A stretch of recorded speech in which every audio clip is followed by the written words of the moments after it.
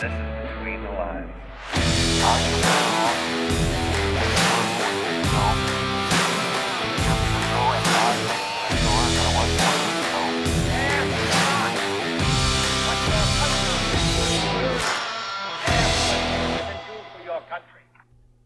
And we're back.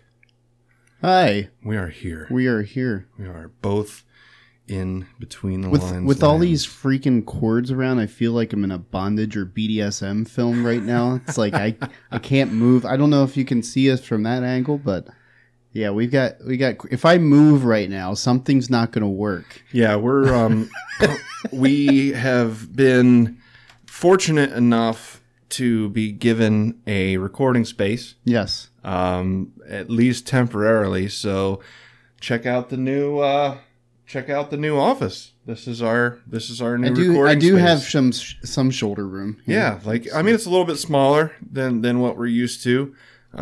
Shit all over my monitor. We got kind of a space that's ours now. So Yeah. the lighting's a little bit better. Sorry about the open door. The air conditioning is not currently on. No. So it gets a little warm in here if we don't have the door open. Especially with all our hot air. Yeah, exactly. Wow. So, last week we talked about the most popular amendment of all amendments. And this week we were going to get into the 4th and 5th Amendments, but some crazy shit happened this week. 50-year-old precedent. 50 years of precedent has been rolled back by the United States Supreme Court. Yeah. In a landmark decision. Was it 6-3 or 5-4? 6-3. 6-3. Okay, I've read both. I am gonna shut this door just a little. The only difference in the opinion is that Roberts was the only person that wanted to not completely throw Roe out. Yeah. That was the only dissenting. Well, and but before we get into it, check out our old episodes. Go back and listen to the episode on the 3rd Amendment. Go back and check out all of our previous stuff. You can find us on Facebook at PA Between the Lines. You can find us on Twitter at the BTL Podcast. Don't forget to like and subscribe if you're watching on YouTube. That really helps us out a lot if you could like and subscribe. So the same thing goes for Facebook. We have a Facebook group called Between the Lines. We have all kinds of outlets for you guys to reach us and kind of give us your feedback. So on Friday night at 6 p.m., I do my OnlyFans. Give them the URL. Give them the URL. I talk about politics while I dance and twerk.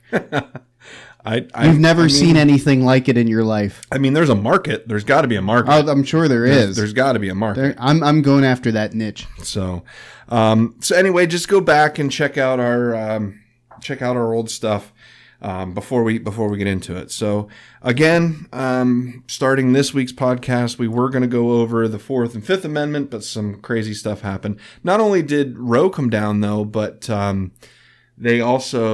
there was a landmark case. I can't remember the court notes, but basically it struck down New York's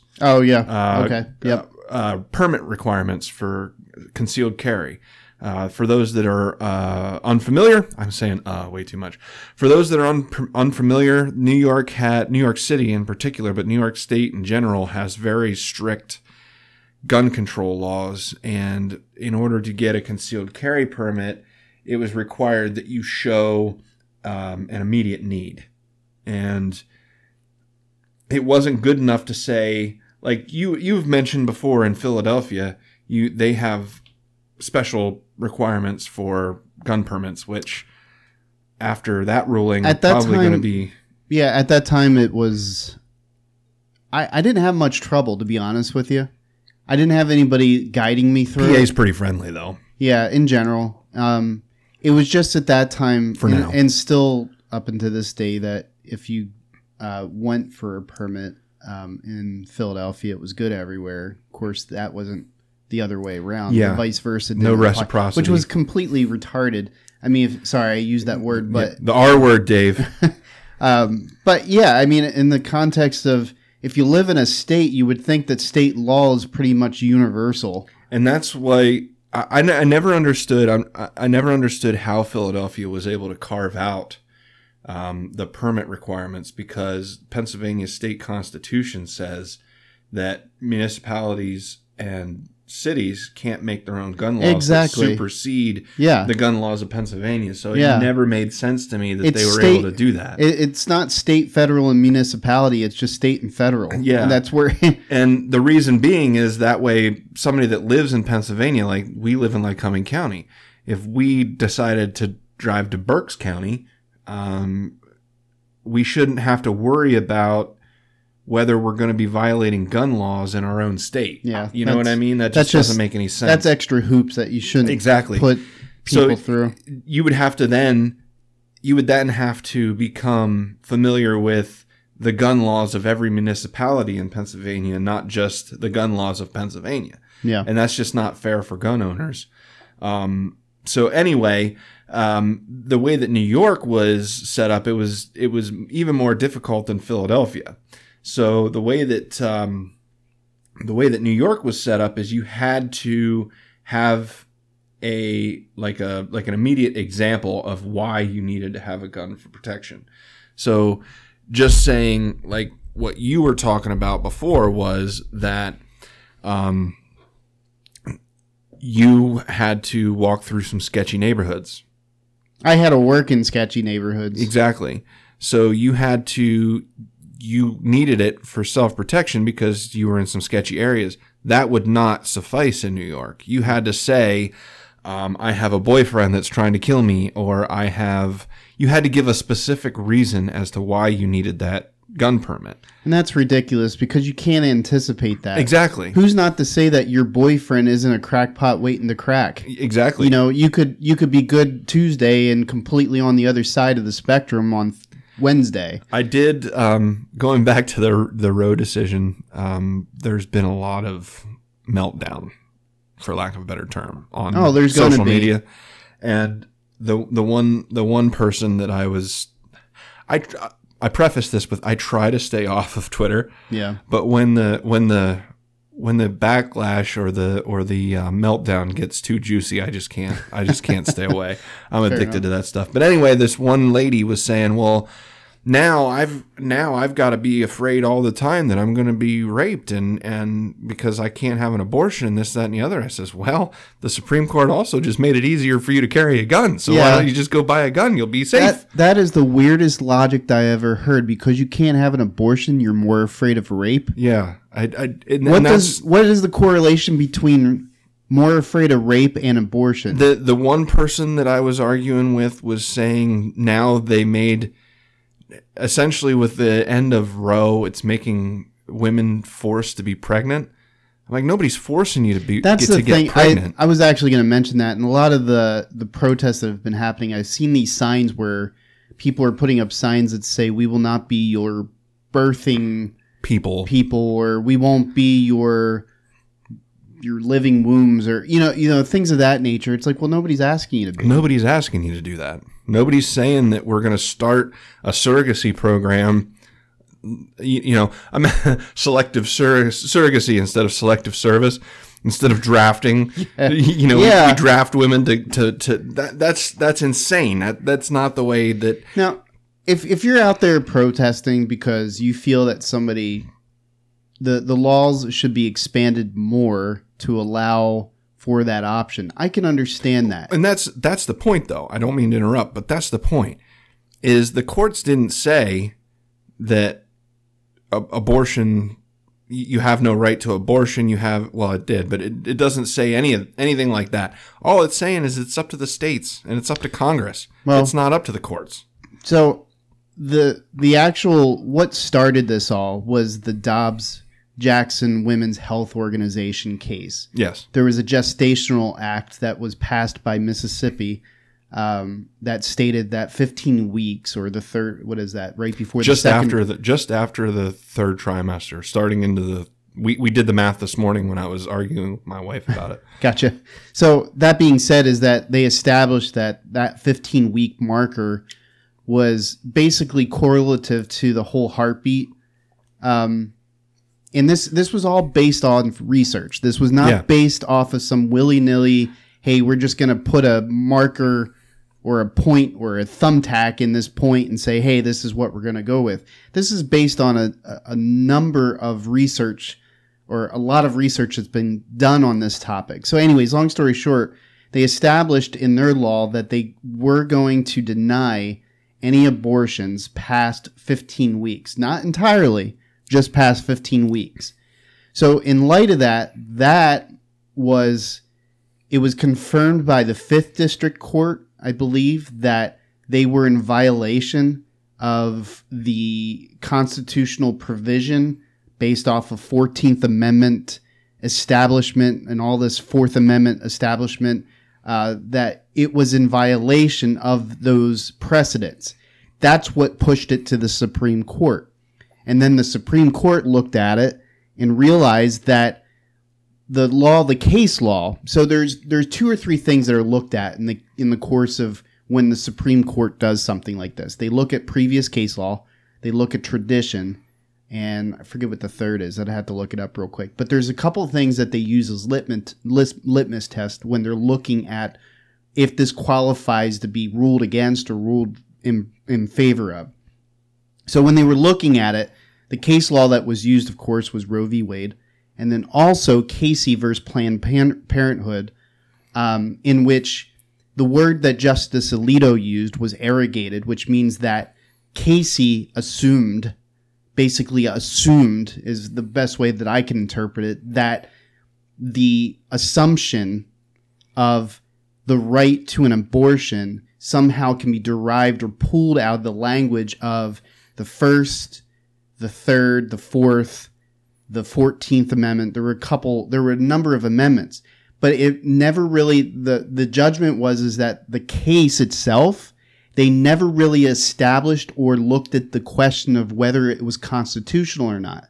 They only assumed, and the word again was arrogated. They arrogated or just went forward with, pulled from thin air. Yeah. Basically, there was no real establishment. And that's why everybody has said that Roe v. Wade basically, and here's something to remember. Roe v. Wade was decided upon by 5 Republican appointed justices. There were only 2 Democrat appointed justices, and there were 7 at that point. So 5 of them were Republican.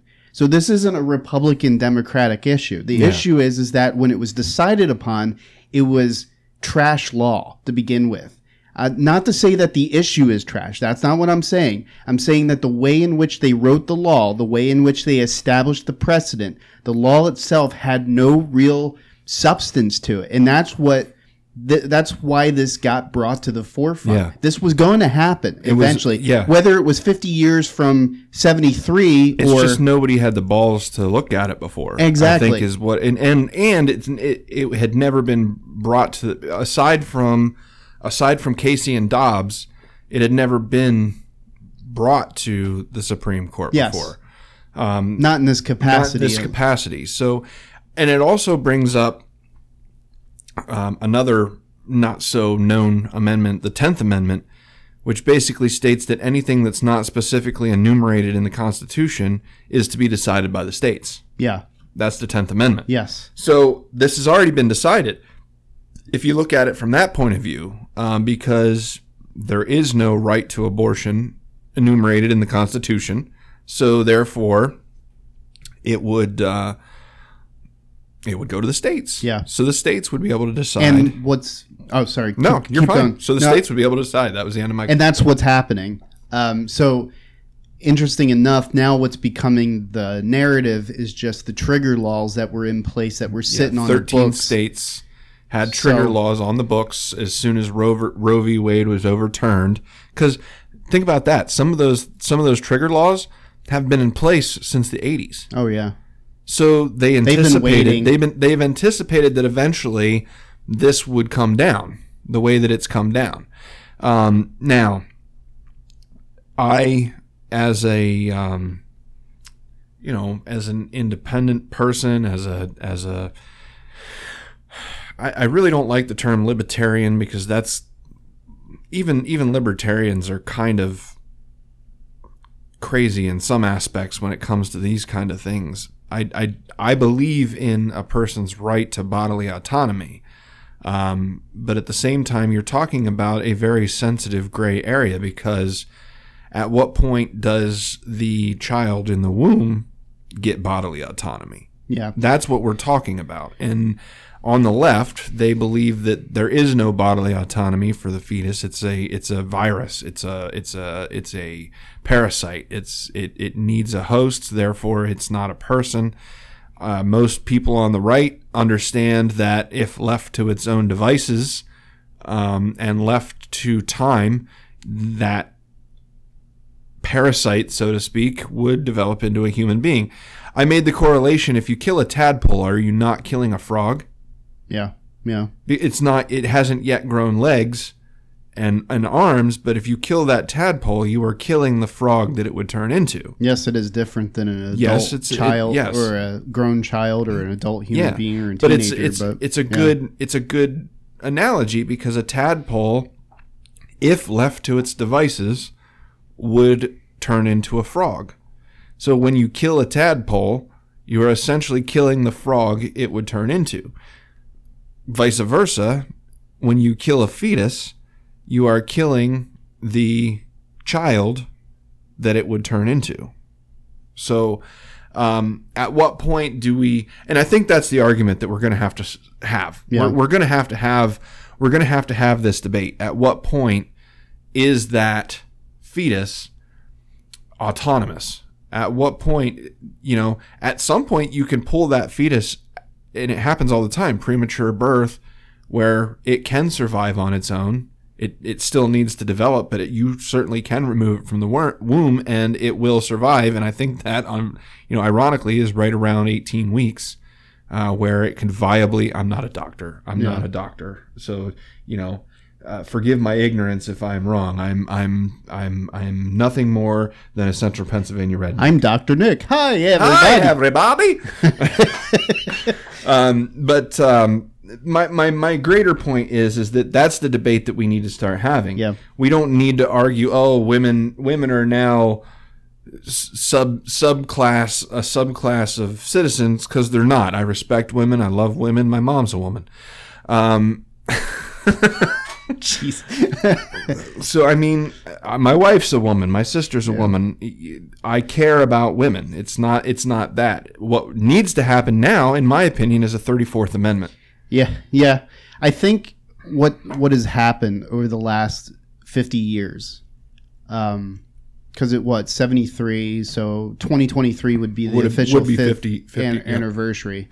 So what has happened over the last 50 years is that the argument has been carried by the fringes.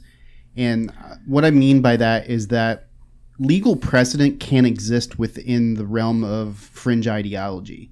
It can't.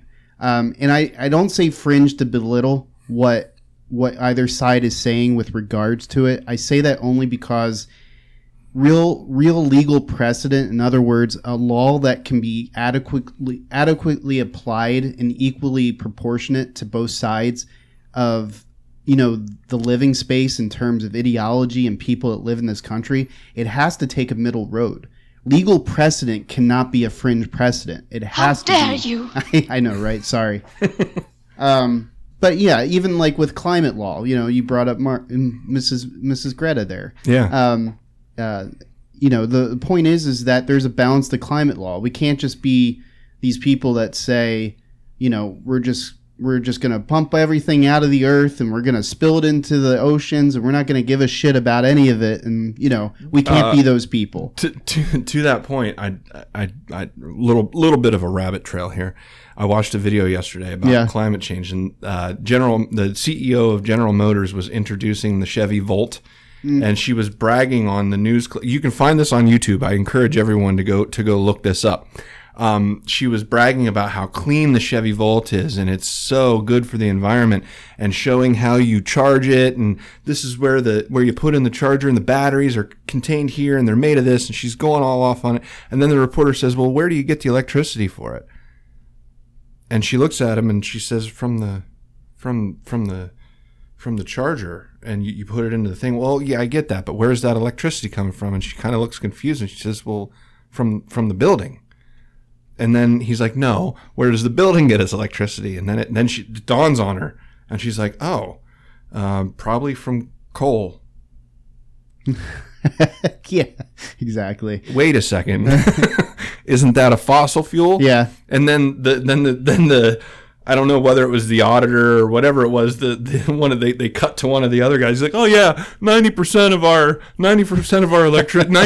our electricity comes from coal and natural gas. Yeah. So it's like, well, so what are we doing here? Well, it's just like one of those things we have a tendency to put the cart before the horse. Yeah. None of us have any problem with EVs or hydroelectric vehicles or what is the other one? Hydrogen. Even hydrogen. Even yeah. Elon has a problem with hydrogen for some reason. Well, it's maybe because it's very unstable. Yeah. Hindenburg. Well, it was always a joke in because I think it was Iceland was one of the first countries that actually really because most of their homes are actually powered by geothermal. Yeah. So but also which is genius. Is genius to use what's available to you instead of making out of what's not there. But that being said, a lot of fuel cells were in use during like the 60s and 70s in cars and such, and everybody would make a joke about one day we're just going to see Iceland just blow off the map or something because all the cars just blow up at once or whatever the case be. But nonetheless, neither here nor there. Yeah, rabbit trailed again. But the point was, the fringes. The fringes. So now again, you can be a person conservatively believing. You can believe that life starts at inception. On the other end of the stick, you can believe that life starts nowhere. Yeah. Essentially. But somewhere in between is where the law has to rest. Otherwise, the law can't adequately be applied. And so what happened in the way I look at it is that the 22 weeks that was established as the marker point within Roe v. Wade? I'm not familiar. Okay. Yeah. But anyways, we'll look it up. But there was a time frame in which that was marked, and that was one of the reasons why the Gestation Act of Mississippi was brought to the forefront, because it established 15 weeks instead of 22 weeks. So it was basically rolling back a precedent, or an established precedent of time frames. So basically, a lot of the reason and why this got to the Supreme Court is because in their mind, it was a direct violation of allowing somebody to have an abortion between that 15 to 22 week, time frame. So it just, what it does is it brings up the question as to whether or not we've really talked this out, whether we've really established any substantial reasonable claims as to when life begins. Because, in order for the left and right to exist within this country, we have to have some kind of a norm. We have to have a norm. Now, that doesn't mean that we throw away what our personal beliefs are with regards to it. I don't believe that. If you believe that life begins at conception, then continue to believe that. I'm not asking people to throw that out the door. On the other side of the stick, if you're a nihilist and believe that life is futile and there's no point to it, then fine, go ahead, believe that life doesn't begin anywhere and it's just pointless. That's up to you. That's your decision. But in order for you as to be a citizen in the U.S., you have to subscribe to laws, and in order for those laws to have equal application. So I don't mean to interrupt, but I looked up the Roe v. Wade, and it appears like they didn't set a week limit in Roe v. Wade. It made an exception to allow states to ban abortion post viability. Okay. So after the fetus is viable, you weren't allowed to. States would be allowed to say, after the fetus is viable, you're not able to abort. They can. The bans would be legal. And wasn't it something like 22 weeks was like? That's the thing. That's why Roe v. Wade was a bad precedent, because viability has changed. Yeah, exactly. The point of viability now is as early as 10 weeks. You know what I mean? Depending upon the circumstances, if a woman has a horrible miscarriage or something along those lines, and the fetus is still viable, they'll save that baby. And I've seen records of as early as 10 weeks that baby being saved and being able to be viable. Exactly. So that was the kicker of Roe v. Wade, is as science and medicine progresses, the age of viability or the limit of viability has reduced. Yeah. So at one point, 20 weeks was, when a baby was considered viable, because that was when it could survive outside the womb. As we progress in medicine, that number gets lower and lower and lower, to the point where, eventually babies are going to be made in test tubes. Yeah. Well, I mean, again, it just comes back to that discussion of that we've never had a discussion. They had entire fields where children were no longer born, but grown. Is this the Children of the Corn? The Matrix. Oh, yeah. That, everything that we look at as utopian and dystopian, ends up being kind of the way that things gravitate towards. We seem to be living in some weird dystopian parallel universe. I think, I'm just going to throw this out there. This is going to be weird to some people, but I really do believe in my heart of heart, when they fired up CERN, they ripped a hole in the space-time continuum, and we're in some alternate reality. Call me crazy, call me Alex Jones, whatever you want. I don't like them putting chemicals in the water that turn the friggin' frogs gay. You know what, Alex? Do you understand that? I do understand that. You can call me whatever you want, but when they fired up that Hadron Collider and had no idea what they were doing with these particles, I really do believe that they sent us into some weird alternate parallel universe, because I never would have imagined we'd be where we are on either side of the coin. Well, it just goes to show that we're existing. What's happening, what I'm seeing, I actually pulled up some research from Pew Research. All right. Pew, pew, Pew, pew. pew, pew. Do you know what's in a pew? A rectory. Right church, wrong pew, Dave. Yeah. I got to get a... So Pew Research, they did a study back in March of this year. So this is pretty recent. Pretty dang recent. Like 3 months ago. Recent. So anyways, the main part of the research was, how do Americans differ by party and age over ways to reduce the number of abortions in the U.S.? I don't know how many people they actually talked to, but Pew's pretty solid. Yeah, I mean, they're pretty independent. Yeah, for the most part, yeah. I mean, most of the stuff that comes out of there is pretty statistic based and whatnot. Yeah. Anyways, yeah. They're fair. So, the common thing that they looked at, the first thing was Republican men, Republican women, Democratic men, Democratic women. So about 7 to 10 Republican men say passing stricter laws would reduce the number of abortions. Fewer than half of Democratic women agree. So, but here's the interesting thing of the people that they interviewed.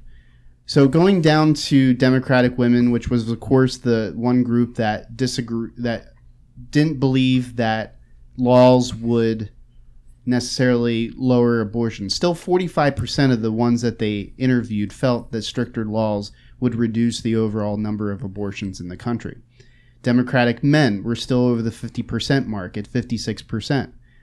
Republican women 63%, and then Republican men 71%, which means that there's still a percentage even in the right side of things, or right side of the spectrum of politics, that believe that laws wouldn't reduce the number of abortions or whatever the case be. I found this interesting because Certainly is. Depending on the demographic of people that they were interviewing, and again, I don't know any of that data, but that being said, is that it shows us is that there's still this mentality that, we're not opposed to reducing the number of abortions.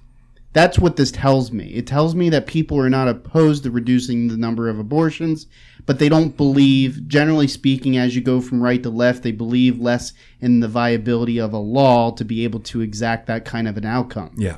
So that being said, when you look at it, the actual statistics, so going back to 1973 to present, so you see this dip, this rise and dip. So 1990 was the peak of abortion season. Oh, wow. 1.6 million abortions happened in that year. When Roe v. Wade was decided upon in 73, it was estimated, I think it was like 600,000 or so. We currently, in 2022, are at the same level that we were in 73 almost. And mind you, another statistic, in 1973, when Roe was decided, 30 states had laws outright banning abortion. Yes. No abortions whatsoever. In 30 states. Yep. And we were still at the level that we were at today. So, you know, that only one state allowed abortions generally. Yeah. And that was New York. Yep. New York was the only one. There were 3 states that allowed it pretty much any time. And most, you know, you do the subtraction, that would leave about, I don't know, 10 states, 13 states, something around in those numbers. Math is hard. But around in that, the other states banned abortion with the exception of rape, incest, and threat to the mother. Gotcha. Which, you know, I really do believe that there should be some exceptions. And I was going to bring that up, but I want to talk about this real quick because this was an interesting sub part of this research that they did. So one of the other questions that they asked as part of this is they asked 2/3 of Americans, what do they say? Okay, so 2/3 of Americans say more support for women during pregnancy would reduce the number of abortions. So I don't know what percentage. They're saying 2/3 of Americans. I don't know what 2/3 constitutes in ratios. Anyways, they're saying that more support for women during pregnancy, such as financial assistance or employment protections, 65% of those interviewed said that would probably reduce the number of abortions. And then you go down the list. Expanding sex education is 60%. More support for parents, such as paid family leave or more child care options, 58%. Passing stricter laws against abortion, which is what we first talked about, 57% is the overall percentage where they sit at. And then 57% at the bottom of that number of questions, making it easier to place children for adoption into good homes. I think that's a big one. Exactly. But what interested me, just not anything specific here, but just that people, despite their strong support, ding, apparently we have an update, but despite all of this information, all these questions that were asked, and despite or in spite, what am I supposed to say? Despite or in spite? In spite of the sheer level of support for abortion rights, there are still a predominance of people that are recognizing that there are means by which we can reduce abortions in the country, which means that people would be open to these options if they are explored to generally reduce that. Now, here's where I'm going with this. We're ever so closely approaching a country that's on the brink of recession. Mm-hmm. We're slowly entertaining. We're more and more entertaining administrations, especially the one currently, that, in my estimations, have little to no concept of economics. I'm sorry, but this country right now is being led by economists. I got to the Senate 180 years ago. So we always talk about economics 101. Well, they're economics kindergarten. They're not even at 101 as far as I'm concerned. So they need to step up their game a bit, because we apparently, as an administration, I say we because we're just as much guilty for allowing these people to do what they do. But, you know, they believe that they can just dish out money, dole out money to Ukraine, dole out money to everything under the sun that has nothing to do with the quality of life within the spectrum of the United States. I'm not against giving money to other people, but when you're floating a $30 trillion deficit plus whatever it is now, when you're still talking about spending, where you're still talking about giving money to, you know, and then you're sitting there and talking out of the other side of your ass cheek about people that can't afford to live. And I read a book a while back ago called Nickeled and Dimed. And it basically talks about how the common person in the United States who doesn't have like a college level education is forced in some cases to work 2 to 3 jobs just to make ends meet. And it was just a review of how middle America, and I'm not talking about people that live in the center of the state. I'm talking about just people that live in middle income areas, low to high middle income areas, how these people are fighting to stay above water. So, in my estimations, if they really want to solve, bringing abortion down, then we need to start electing people that know how to run finances in this country, that know how to use that money towards some of these programs. Like, we had mentioned about adoption. I think adoption is something that's been totally and wholly ignored and unexplored on so many levels. It's not to say that we don't have agencies that pursue it. It's not to say that there aren't companies that don't make that their focus, but from a federal level, from an administrative standpoint, from a Congress level, from any level that we have legislatively, it seems like it's completely off the books. Like, it's not even explored on any level. Like, it gets no attention whatsoever. But yet two-thirds of American, based off of research that was done as early as 3 months ago, is saying that if we put time in effort into developing these resources, we would see an ever shift. Now, here's the interesting thing. Again, going back to the fact that we've dropped in 1973, we were at 600, however many thousand abortions, to now we're back almost to a flat line with where we were when we started. It tells me that there's a shift in culture. Yeah. Or maybe it's just too expensive to get them. I don't know. I wouldn't think that would be, especially when you have organizations like Planned Parenthood that'll do it for nearly nothing. And there's organizations like a lot of Fortune 500 companies have come out and said that if you live in a state that doesn't allow abortions, that they would pay for your travel costs to go to a state that does. Exactly. Now, I will say, I think it was Missouri. Missouri's trying to pass a law that says if you go out of state to get an abortion, that's illegal. That I don't agree with. That's stepping over the boundaries. Now you're violating somebody's freedom of travel. Yeah. You have a right to go to whatever state you want to go to for whatever reason you want to go to that state. We don't have borders, quote unquote, when it comes to states. If you're an American citizen, you can go from Pennsylvania, California, and you don't have to give a reason why. Yeah. So any law like that, I'll gladly stand next to you and fight tooth and nail to make sure that doesn't happen, because I believe in a person's freedom to do what they want. Exactly. But I also believe in the state's rights to choose whatever they want. So if you don't want to have abortions in Missouri, that's great. Don't have abortions in Missouri. But if somebody wants to travel to California to have one, that's their prerogative. Coincidentally, Missouri was the first trigger state. It makes sense. So it was within, I think they said within 6 hours of Roe v. Wade's decision, the governor sent a letter to Senate, enacting or putting into place or enforcing the law. Because it's been sitting there for decades. So I guess, I hate to even have to talk about this kind of stuff, because it's such a polarizing topic. When it comes to abortion, it's so polarizing, because I agree with somebody's bodily autonomy, and I do believe that if there's exigent circumstances, that you should be allowed to seek medical treatment for those exigent circumstances, i.e. rape, incest. I would even say if you're under 18, there'd be certain provisions, that make exceptions for under 18 and things like that, because bodily autonomy is very important to me.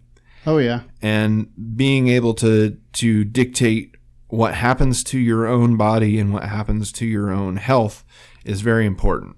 And I hope that everyone out there that was arguing vaccine mandates were a good thing is listening, because we're now on the other side of the coin. Exactly.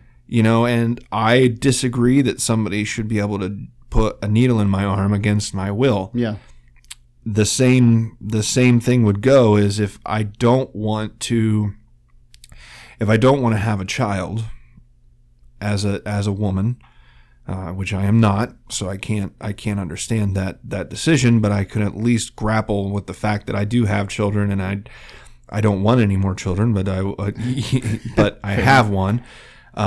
But I guess the point that I'm trying to make is I don't want to take that choice away from anybody. Exactly. But I don't believe that Roe was the right decision. And that's what I think that's the discussion that's not being happened, and it's not going to happen for a while until things need to calm down. The yelling voices stop.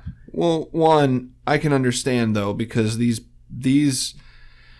think about it this way, and I always try to tell anybody that's anti-abortion, think about it think of how you feel when people try to pass gun laws. Yeah. You feel like your rights are being stripped away and you're being told what to do and how to do it, and that's not right. If you put yourself in the shoes of these women, they feel the same way. Exactly. They feel like a right to choose their own path is being ripped out from beneath them. And I can totally get on board with that.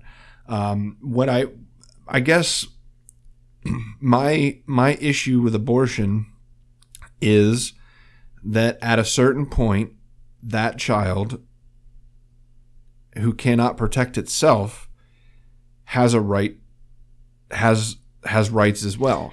Yeah. And what we need to do is we need to have the debate. And like you said, it's going to take a while because these people are upset because for the same reason that Second Amendment people are upset when they ban bump stocks or they ban try to ban assault rifles. It isn't real. It doesn't exist. I know. Assault rifles don't exist.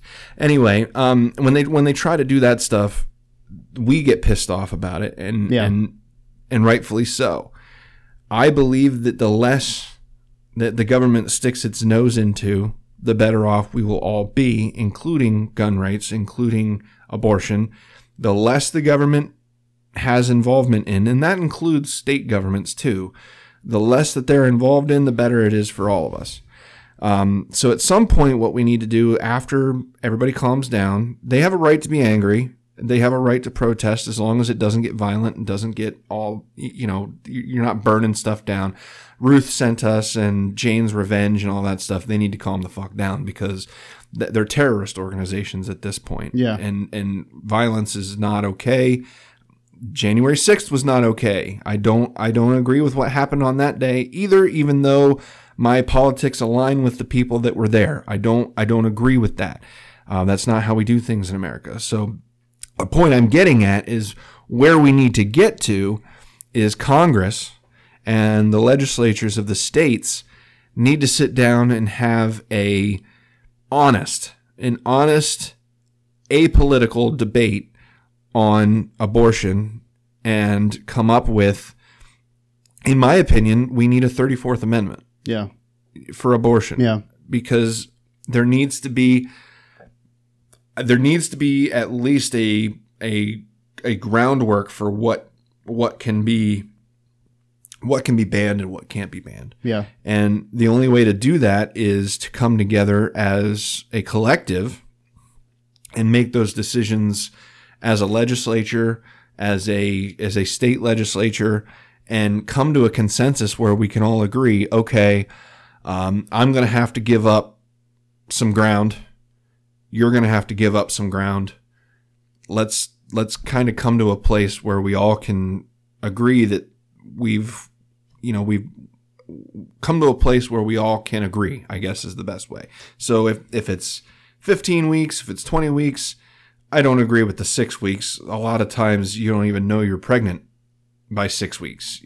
Sometimes it can take a little while. I didn't. Yeah, exactly. I'm still haven't gotten the test back for Aaron. So I guess the proper thing that needs to happen. I was talking about me personally. I didn't get my test. Anyway, sorry.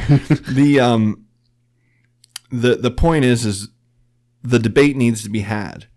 And we need to make laws the proper way. The Supreme Court was never the way that this was supposed to be decided. Congress needs to get off their hands and actually do something. They've delegated so many powers over the course of this country's history that Congress really doesn't do anything anymore. No, and that's, I mean, the ideal notion is that we have two spectrums of thought, or more, hopefully more than just two spectrums of thought that exist. I mean, they do, but they don't get the talking time in most cases, or the podium time, so to speak. But, you know, the hope would be is that there's a balance there to where, you know, both are working towards an end goal. But my concern is bigger than just simply Congress with regards to getting them to a place to where they can work on this, because the people in Congress are as influenced as they are influential.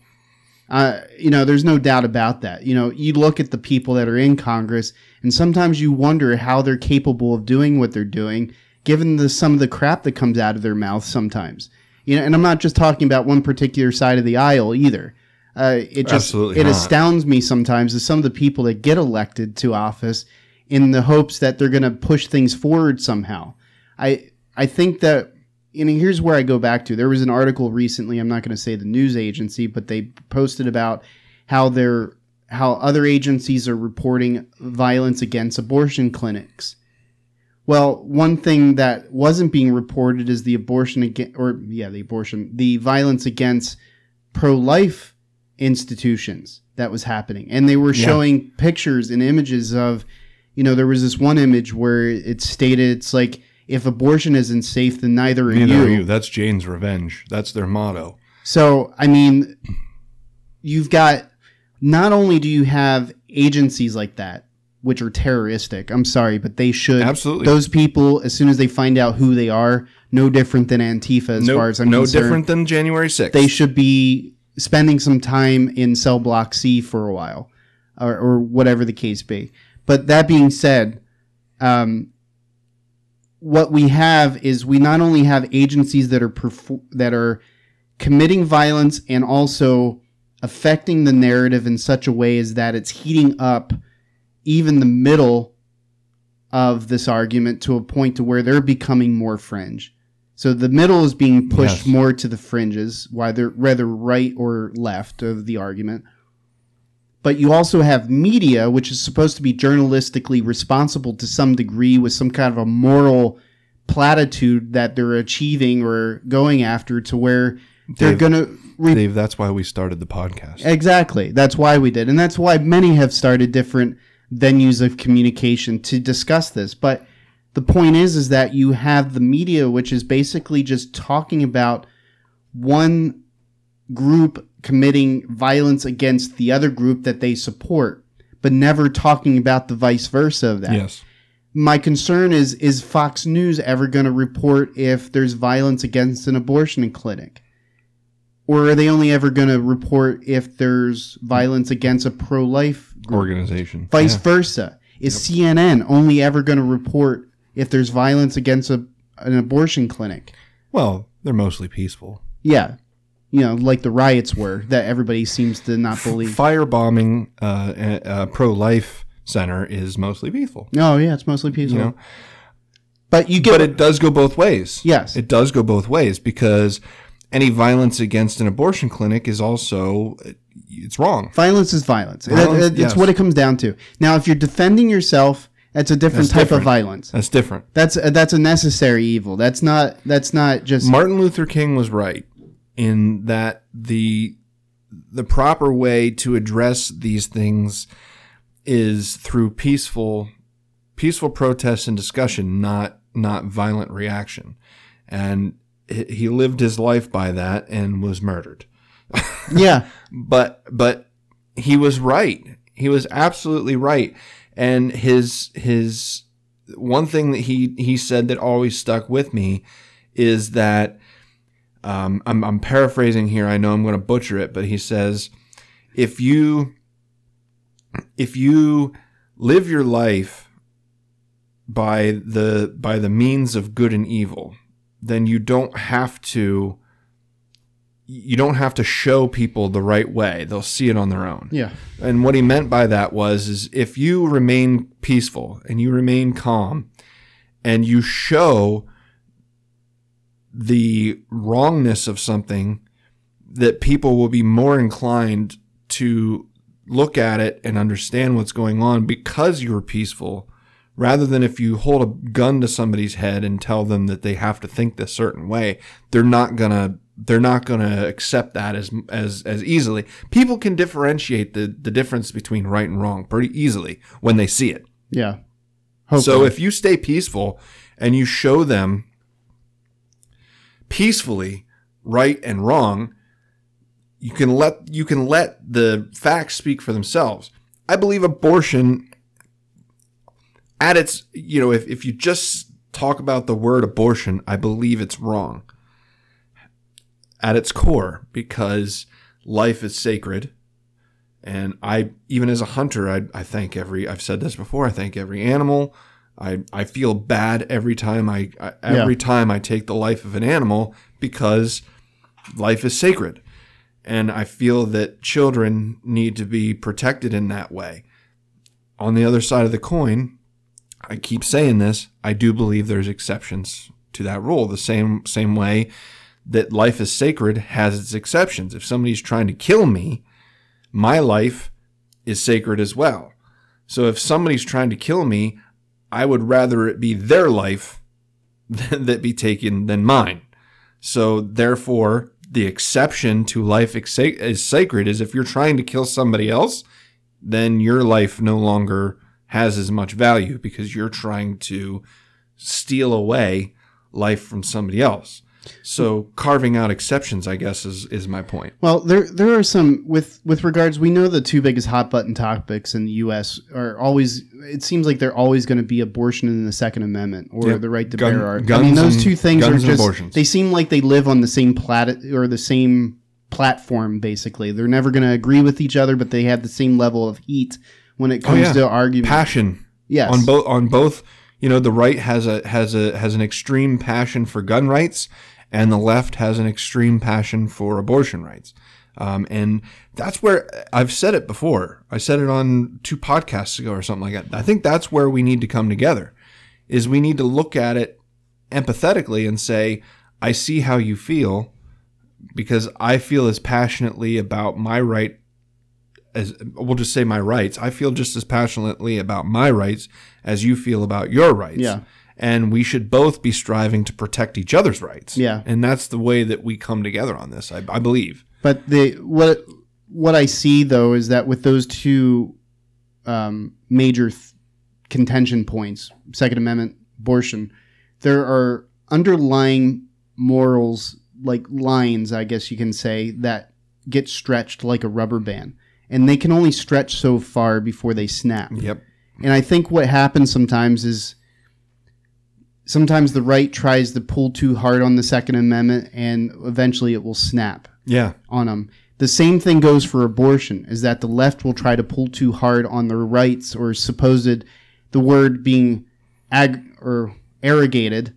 They assume that abortion, just everything that they could imagine that abortion applies to, it's that assumption piece. Yeah. Just like sometimes, you could have, and this is an extreme, but again, that guy that was arrested in Washington that was sniping people out of the back of his truck. DC sniper. The DC sniper. In his mind, for some reason, it was okay for him to employ his Second Amendment right in a fashion that was completely antithetical to what the Second Amendment was even established for. Yeah. You know what I mean? Absolutely. So you can take an ideology at its core and stretch it so far that it becomes antithetical to what it should be. Well, I think even Second Amendment advocates don't really understand the meaning behind the Second Amendment.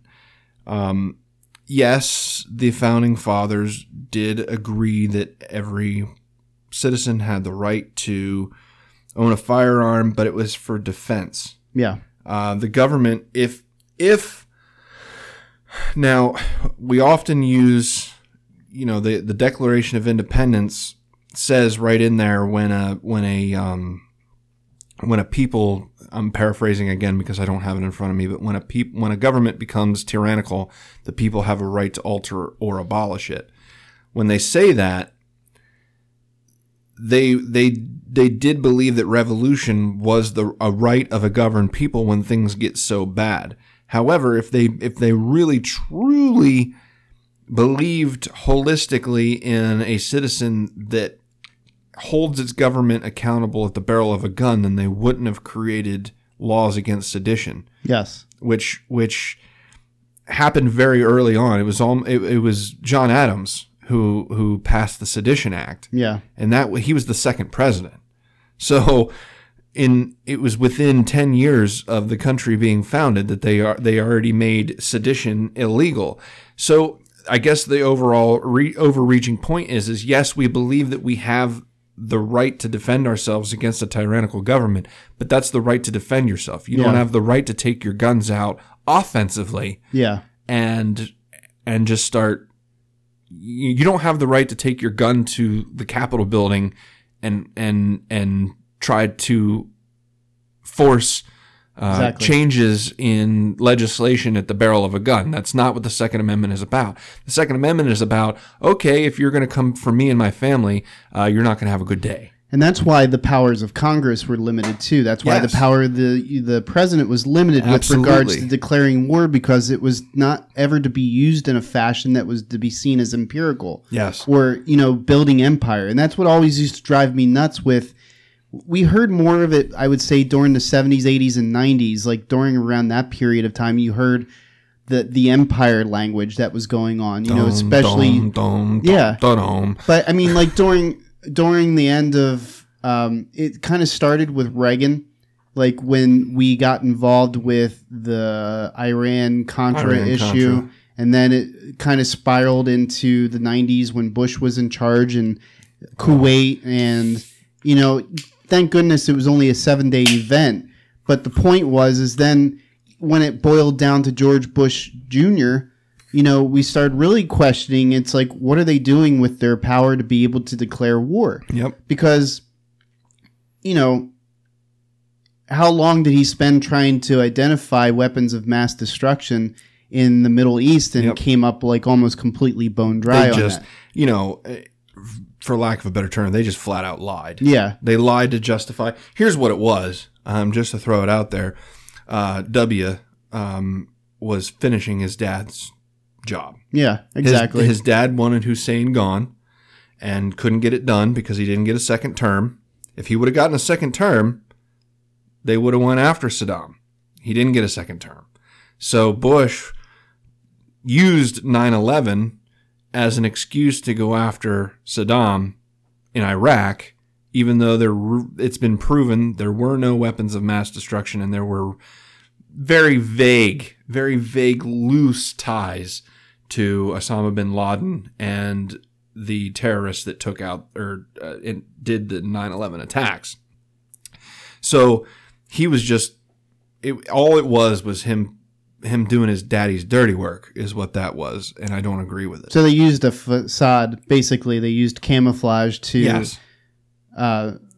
make it a little bit more palatable with them entering a country on those terms. Now, had they just been upfront and honest and said, listen, we think Saddam Hussein by himself is a threat to U.S. interest and safety and security, and just presented it that way, we might have had less of the conspiracy and more of just, there would have probably been disagreements. There would have been, and we would have been looked at the way Russia is being looked at right now. Exactly. Because we would have had no justifiable reason to go into Iraq other than this guy's a really bad dude and we don't like him, and that's just not a justification for war anymore. No. After the UN was formed and the Geneva Convention and all that stuff, that's just not acceptable anymore. You can't just go in and take over a country because they're bad dudes. Well, the thing of it is we're at a point in world history, and not to get too far off topic here. I think it all ties in. But we're at a point in world history where lines have been pretty steadily drawn. There's no undiscovered territory in the world. It's not like, there's a piece of land that hasn't been claimed or explored or seen by somebody in the scope of national and world powers. So that being said, to have a reason to invade, you have to have some pretty damning evidence that states that this country is on the verge of blowing up your country. Yep, which is exactly what they did. Yeah, exactly. They fabricated evidence in order to justify an illegal war.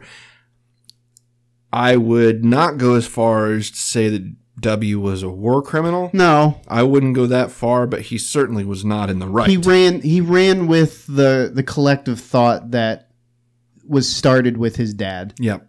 Basically, to your point. Yeah. But one of the things I wanted to bring up, and it kind of touches base with what we were just talking about, is one of the Foreign Policy magazine. One of the things that they brought up is the Roe's abolition makes the U.S. a global outlier. And one of the things that they pointed out is that the United States liberalized abortion laws and the world followed suit.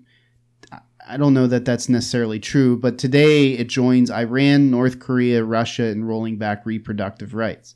So do you see that's just the headline of the article. There's more to it than that. But that being said, yeah, the U.S. liberalized, but I don't think people necessarily followed suit. Most of the European Union was already way ahead of us with regards to moving in that direction. So I don't think that takes a lot into account. Then they go to the far extreme and try to compare us with Iran, North Korea, and Russia. No, not even close. I mean, you're talking about a country that we're not even in the same city, let alone the same ballpark. Yeah, I mean that is a complete puff piece as far as I'm concerned. Sure. Now, one thing that I will say is there are some Justice Thomas. Here's another thing I want to address. We've already addressed abortion. We've talked about that before. We've talked about it today, pretty much ad nauseum, unless there's too much more you want to say about it. We made our thoughts clear. Just to clarify, we don't agree with abortion. We believe that there should, though, be exceptions and allocations made to allow for abortions in certain situations. We believe in a person's right to bodily autonomy, and we believe the government should keep their nose out of shit. Yeah, just to add addendum to that, is I don't believe that some of the immediate actions by the states is right. Yeah, exactly. Especially Missouri. I mean, there are some states that are carving out basically those exception laws within the scope of what they are going to allow within, because how many states was it? 22? You said had trigger laws? Well, there's 22 states that are immediately moving forward with looking at banning abortion. There were 13 states 13 with initially, laws. yeah. And so I guess there's 22 then that are It might be more than that. I think it might be up as far as 26. I'm not sure, but that being said, what this decision does do is it opens up a lot of other precedents that are going to be able to be rolled back as well. And Clarence Thomas hinted at this in his I was actually going to bring that up in his concurrence, that we're now going to look into whether the 2010 decision on gay marriage and the long-standing precedent on contraceptives and things like that, they're all going to be able to be rolled back. And I'll be honest with you, I don't know that that's true. Hopefully, I hope one of the things that they look into is the Patriot Act. Yeah. As to whether or not that's constitutional. Yeah. I would love nothing more than the Supreme Court to come out and say, hey, the Patriot Act kind of violates the 4th, 5th, 1st, 2nd, 14th, 18th, 10th, all the amendments. Let's just say it violates all the amendments. So I want them to look at that. Now, I specifically on the contraceptives and the gay marriage. I do believe that those things should be rolled back, but not because I agree with banning gay marriage or banning contraceptives, but I believe it's not the job of the court to make those decisions. Yeah. I will wholeheartedly stand against any state that tries to ban contraceptives or ban gay marriage. Yeah. I believe that it's the pursuit of happiness. That it's right in the Declaration of Independence. I may not agree with gay marriage or homosexuality on a religious standpoint, but I don't dislike anybody because of it, and I don't discriminate against anybody because of it, because I also believe that my religion teaches me to mind my own business, and I'm not supposed to be the judge of other people. Yeah.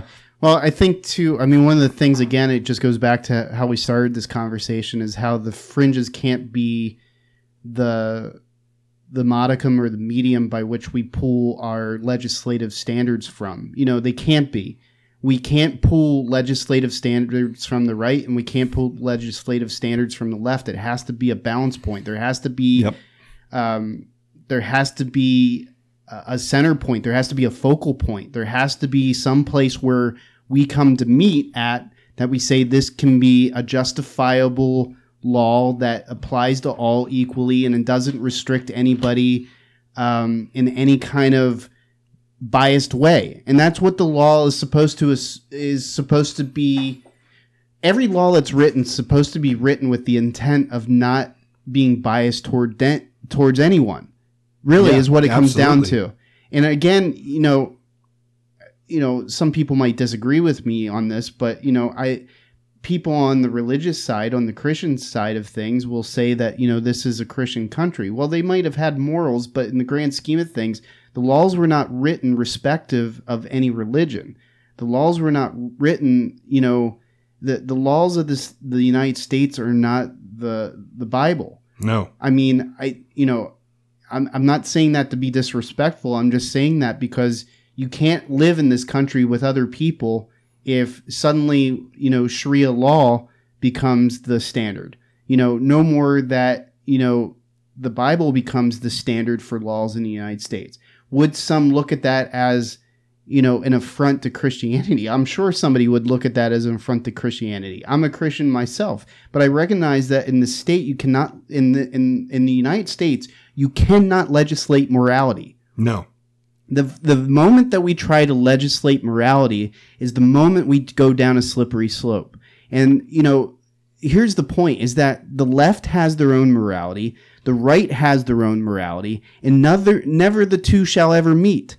And in order for the two to meet, to be able to conduct business and trade and to live in the same country, the same neighborhoods, we have to have laws that are equally respective of each other's ideology to a point. Yeah. Because the left can't go to their nth degree and the right can't go to their nth degree. Because if we allow them to, then we have anarchy and chaos in the United States. Quite literally. Because we know as well as anybody is that there's wackos on either side of the aisle. There's complete wackos on every side of the aisle. But in order for this country to move forward, there has to be a center. But more than that, with regards, you were saying about how it's come to light with regards of, whether there's going to be precedents that are going to be looked at in light of the fact that Roe v. Wade has been now overturned. I think, to your point, I think we need to look at the precedents that have established governmental oversight. I think that's step one. I think in my estimations, that's step one.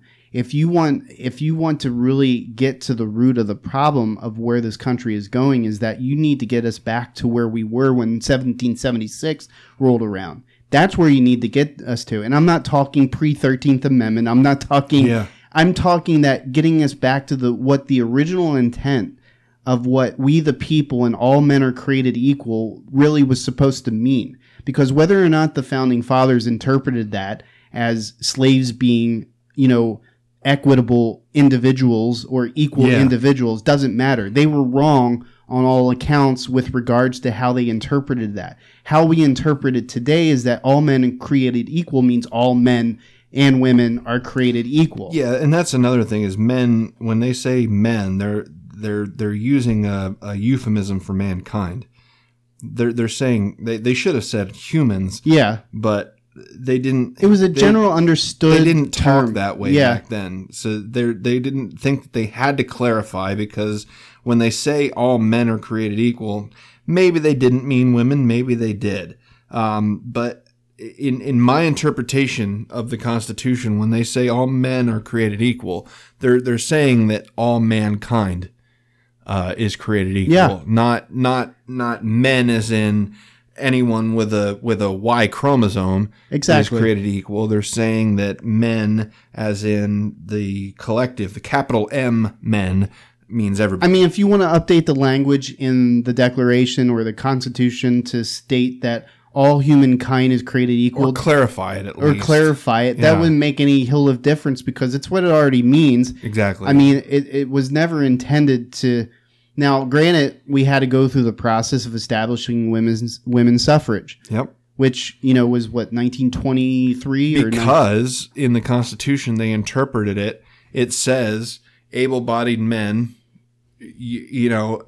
of the age of 21, which originally was the voting age in the United States. It wasn't. It took a constitutional amendment to lower it to 18. But because at one point they interpreted it as, because it says in the Constitution, qualifications for voting is men over the age of 21. So they interpreted that as men. Whereas if you go by our interpretation of all men are created equal, meaning humankind, it was already in there. Yeah. So they had to clarify. So maybe we need an amendment to clarify that all humans are created equal. Well, go. No, you're fine. The fact of the matter is cultural values and political opinions will obfuscate how a person interprets anything. So, and that's what it boils down to, is that there were cultural values that were prevalent in that time and frame of thinking that were so prevalent that they caused the common mass majority of people to believe that this is what this meant. And that's why it was taken to the nth degree, when in reality they were cultural values that had no basis. Yeah. They had no basis when it comes down to it. The whole women's suffrage thing should have never had to happen. Yeah. The whole abolition of slavery should have never had to happen. None of that stuff, even though it is there and explicitly stated, it should have never had to happen. But it's like we talked about, I think it was last week. Laws are not put in place in light of what things are right now. They're put in place in light of what things could become or what could happen. So if in your thinking, in the stretch of your thinking, however far that goes, from left to right, from east to west, from north to south, however far your thinking goes, if you can anticipate that at some point the government could use such and such whatever law or whatever precedent to negatively impact its citizens, then you put the effort and time into constructing verbatim that explicitly denies, because we talked about that too, that the United States Constitution is uniquely different in that it denies what the government can do as opposed to what it provides to its people. Yes. Most to repeat it, most other constitutions, I think ours is the only negative constitution in the world. And thankfully so. Thankfully so. But other constitutions essentially outline what the government is supposed to provide to its citizens.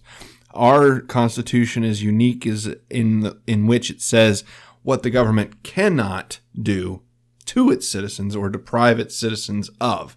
A perfect example is the First Amendment, Congress shall make no law. One of the common misconceptions is the separation of church and state, but all that really means is Congress doesn't make its own religion or something along those lines, or deny the practice or force the practice of religion. Because that's what the monarchy did. Yes. The monarchy made the Church of England the Church of England. Yep. So that meant that all other religions were bullshit. Yes. And the only one that was viable was the Church of England. And that was Martin Luther's like, fuck you. That could have been translated so many ways. If you think about it, it's like if you're, let's say you weren't part of the Church in England at that time and you were trying to run for some kind of office or whatever the case be, they could probably just arbitrarily kick you out of the runnings because you're not a part of the Church of England. Absolutely. So that was the whole point of it, is that there ought to be nothing that biases the opinion of the government with regards to a person's status or access or equal standing to, or, any of that stuff. There should be nothing that biases their actions or their your standing with regards to the government. The beauty of the First Amendment is that it not only protects your right to worship, but it protects your right not to. If you don't want to practice religion, yes, you are absolutely free not to. Exactly. You have every right to be an atheist. You have every right to be a theist. That's right. It just means that the government cannot establish a religion. It doesn't mean that religion has to be wiped from the surface of the country. It just means that Congress can't prefer one religion over another. It can't promote one religion over another, but that doesn't mean that you can't have senators that are Catholic, or you can't have senators that are Muslim, or you can't have senators that believe in the flying spaghetti monster. Exactly. You know what I mean? That you have the right to believe whatever you want to believe and practice those beliefs however you see fit within reason.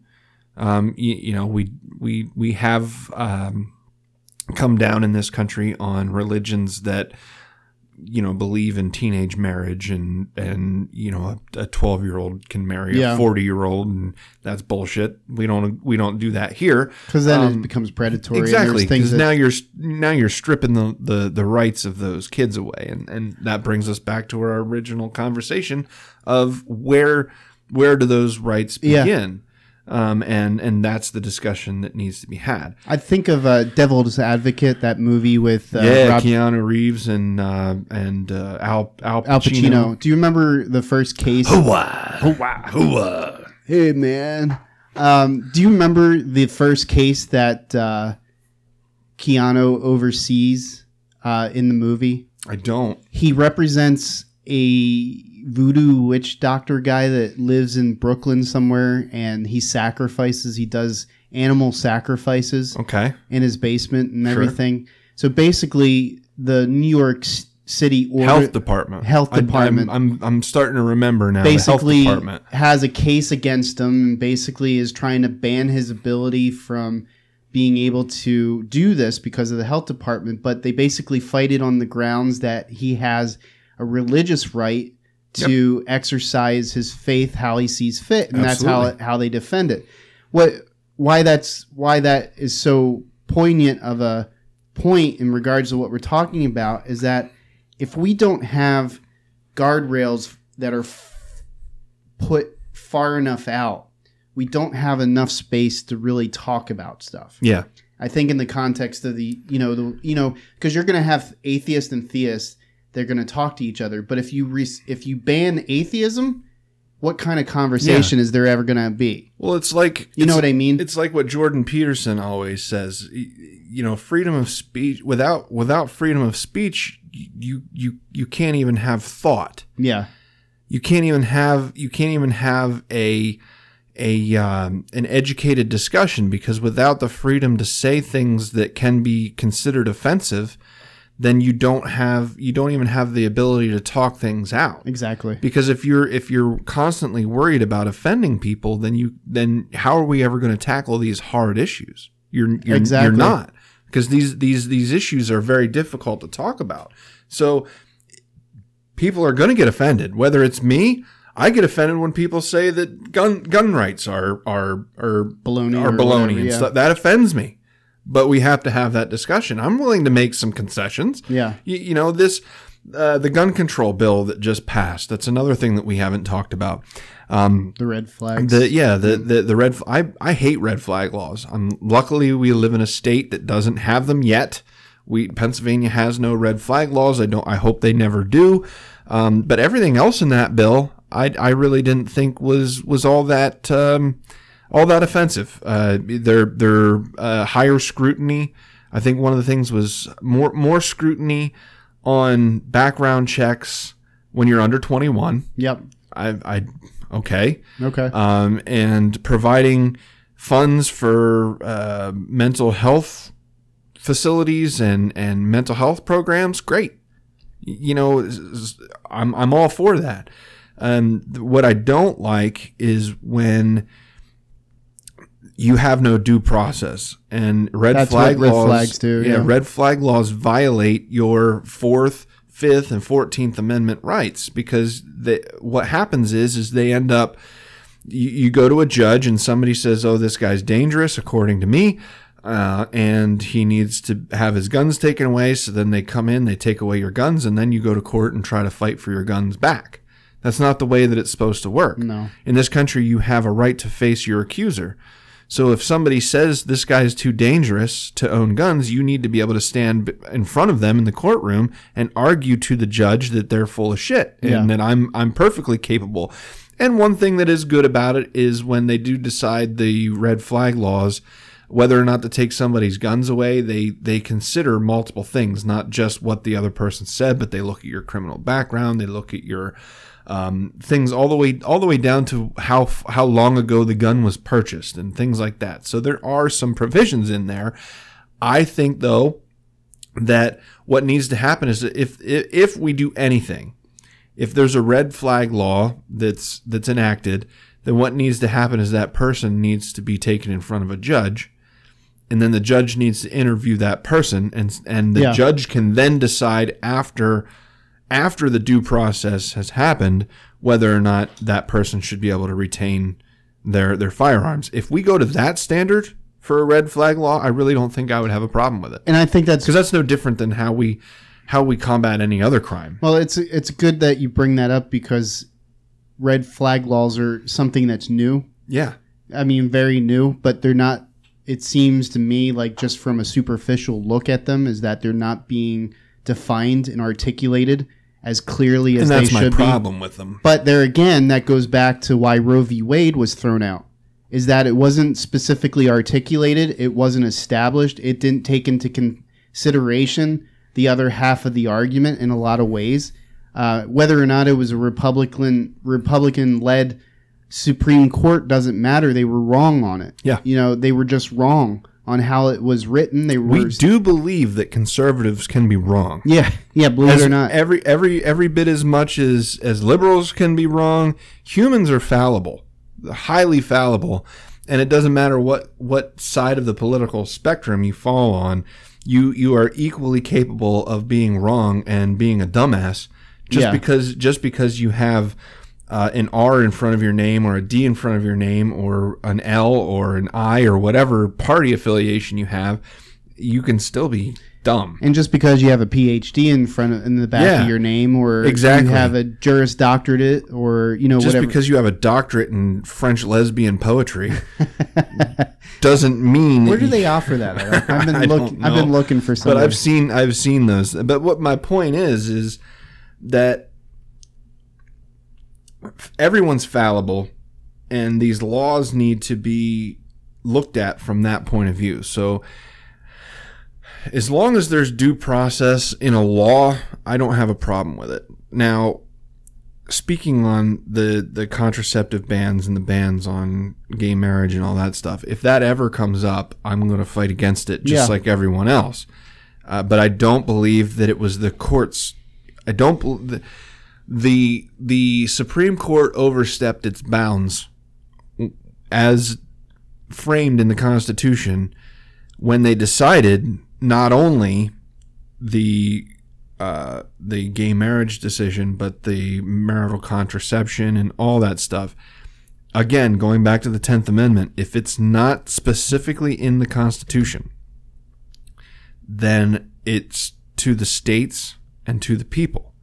So if it's not explicitly listed in the Constitution, then either Congress needs to make a law regarding such things, or the states need to make a law regarding such things. It's not up to the court to say, oh, well, we kind of think that's what they meant. And that's exactly what happens, is that they leave the arguments out there. They allow the last prevailing opinion to become, because that was one of the things that came up in the discussion, is stare decisis, which is basically the idea that courts will adhere to a higher court's precedential standings.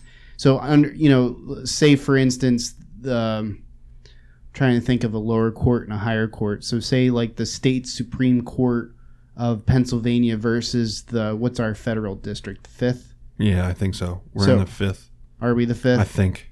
So you know what I mean though. Federal would federal take precedence over state Supreme Court? Yes, I believe it would. With regards, depending on what the topic is. That's I get what you're saying. There's a topic of debate on that though, whether because the state Supreme Court should be the final say in that state. Yes. But if there's a federal law that supersedes state law, exactly, then the federal courts oversee that. Like the voting rights in PA when the Attorney General made changes to the elections right before the 2020 election, it went all the way to the state Supreme Court, and the Supreme Court decided that the Attorney General was able to make those decisions, even though explicitly in the PA state constitution it said that they were not. That essentially set a precedent on the state level. Yeah. Once the Pennsylvania Supreme Court made that decision, they tried to go up to the actual federal Supreme Court, and the Supreme Court said, we can't do that. We can't overrule a state Supreme Court on a state issue. Yeah. Now, if it was a federal issue, so now if they federalize elections, which I don't want them to do, but if they were to federalize elections, then there would be a standing where you could take that decision to the Supreme Court.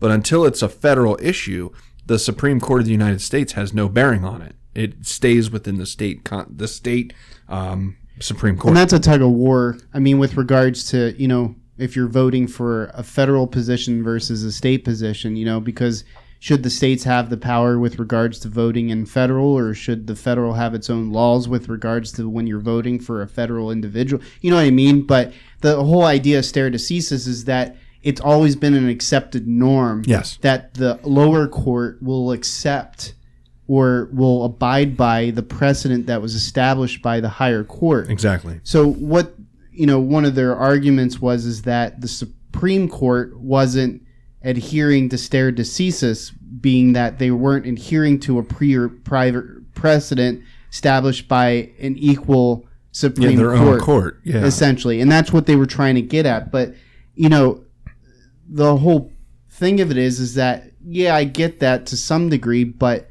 if there's enough factual substance there that states that, again, going back to Casey, that they said basically Casey was just an assumption, of all the assumed rights and everything. And it's not an affront against the rights themselves. It's an affront against the case law that was written. And that's what people don't understand, is that if the law had been written better and more better articulated and more refined in terms of what it states, we wouldn't be in this situation. We would have a very clearly defined law that says blah blah blah, this is when life begins, this is when abortion is allowed, this is when it's not, and it would be in the Constitution as an established amendment.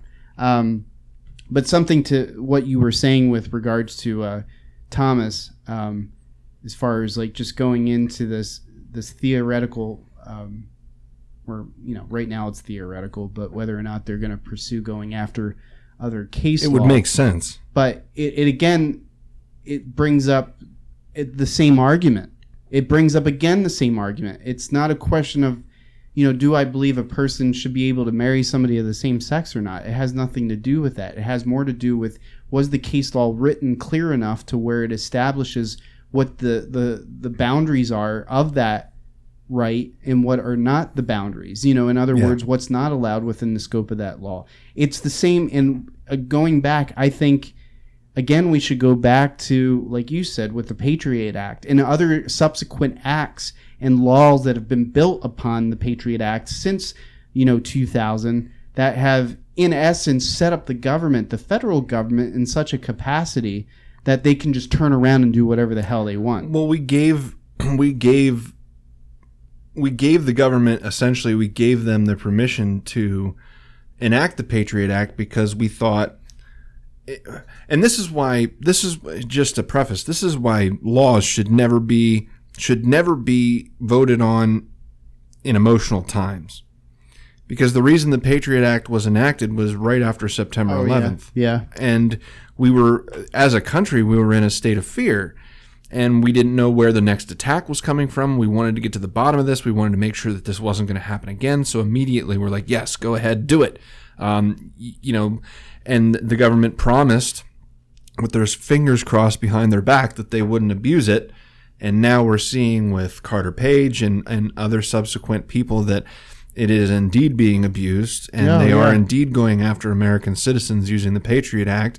And there was even calls for the Patriot Act to be used against Trump supporters simply for supporting Trump because he allegedly supported an insurrection. That's debatable. I don't think he did, but I also have said in the past that I don't think it was right for him to send that mob of people up to the Capitol, even if his intention was for them to peaceably protest. When emotions are that high, it's never a good idea to send an angry mob anywhere. Yeah. And emotions were very high. That should have never happened. It should have been the end of the speech. Speech done and over with. Now, it could be debated whether he's responsible for that or not, but I really don't think that was his intention. If evidence comes out otherwise, I'm more than willing to look at it. But my point is that you should never make these decisions in a time of heightened emotion, because emotion should never be part of the lawmaking process. Yeah. It should always be objective. Yeah. It should always be not emotionless, but it should always be what's the word I'm looking for? It should just always, well thought out. Yeah, it should just be logical and judicial, I guess is the best way to put it. Because, I mean, in essence, if the January 6th committee was driven by a certain agenda... Oh, God, not that they are. No. If they were driven, quote-unquote, by an agenda, they could, in essence, take the laws that are there already, and you've already stated it, and just go to the nth degree and start utilizing precedent that's been established to say that, well, if you're a Trump supporter or if you voted for him, we're going to go back through the books and look at who voted for him, and we're going to assume that person, has some kind of ill intent, and then we're going to, blow past their due process rights and all that kind of stuff because they're terrorists. You know what I mean? Which is already happening with some of the people that are being detained. There are folks that have been in solitary confinement since they were arrested with no charges. Yeah, and that's wrong. And that violates, I'll have to look it up, but that violates a litany of things. Most notably, if I look it up, I have my pocket constitution right here. Let's see, where is it? Amendment on trial and punishment. Right to a speedy trial. Amendment number 6. We're coming up on that one. In all criminal prosecutions, the accused shall enjoy the right to a speedy and public trial by an impartial jury of the state and district wherein the crime shall have been committed, which district shall have been previously ascertained by law to be informed of the nature and cause of the accusation, to be confronted with the witness against him, to have compulsory processes for obtaining witnesses in his favor, and have the assistance of counsel for his defense. And a trial by jury says, I don't know where it's at, but there's some place that gives it a time limit, meaning you have a year. I think the law says you have a year to bring charges against somebody, and if you don't have those charges brought within a year, then you're set free. I have to find that, but you have. How can it? I think Congress just maybe passed a law saying what would be considered a speedy trial, but I believe that the can't find the text, but I do believe that what's the word I'm looking for? The litmus test is a year. You have a year to bring charges against somebody, and if you don't, so these people have been sitting for more than a year without even having charges brought against them. And that's not right on any level. Which is, you can if you want to talk about the things that the American government has done to circumvent the Constitution, you could talk about Guantanamo Bay, because that's why Guantanamo Bay was opened.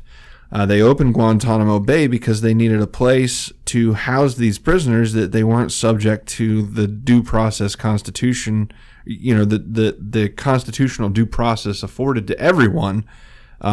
Because in America, we believe the Constitution in our belief applies across the world. So if an American soldier or anything is in another country, they're supposed to abide by the Constitution even when they're there. So we opened Guantanamo Bay as a loophole to where it doesn't apply because Cuba doesn't recognize this, that, and the third. And it's a long, drawn-out story, but that's the whole origin of Guantanamo Bay, was so that we could violate due process rights in order to do it. So if you want to do that, then send these people to Guantanamo Bay and show us your true colors. You know what you know what I'm getting at?